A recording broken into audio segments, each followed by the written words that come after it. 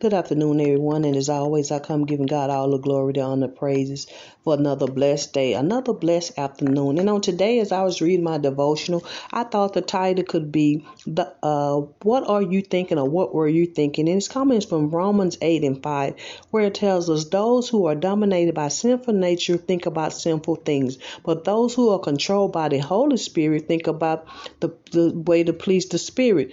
Who are you trying to please, and what are you thinking is my question on this blessed, beautiful afternoon. Are you thinking of what Satan would have you to think, or are you thinking of what the Holy Spirit would have you to think?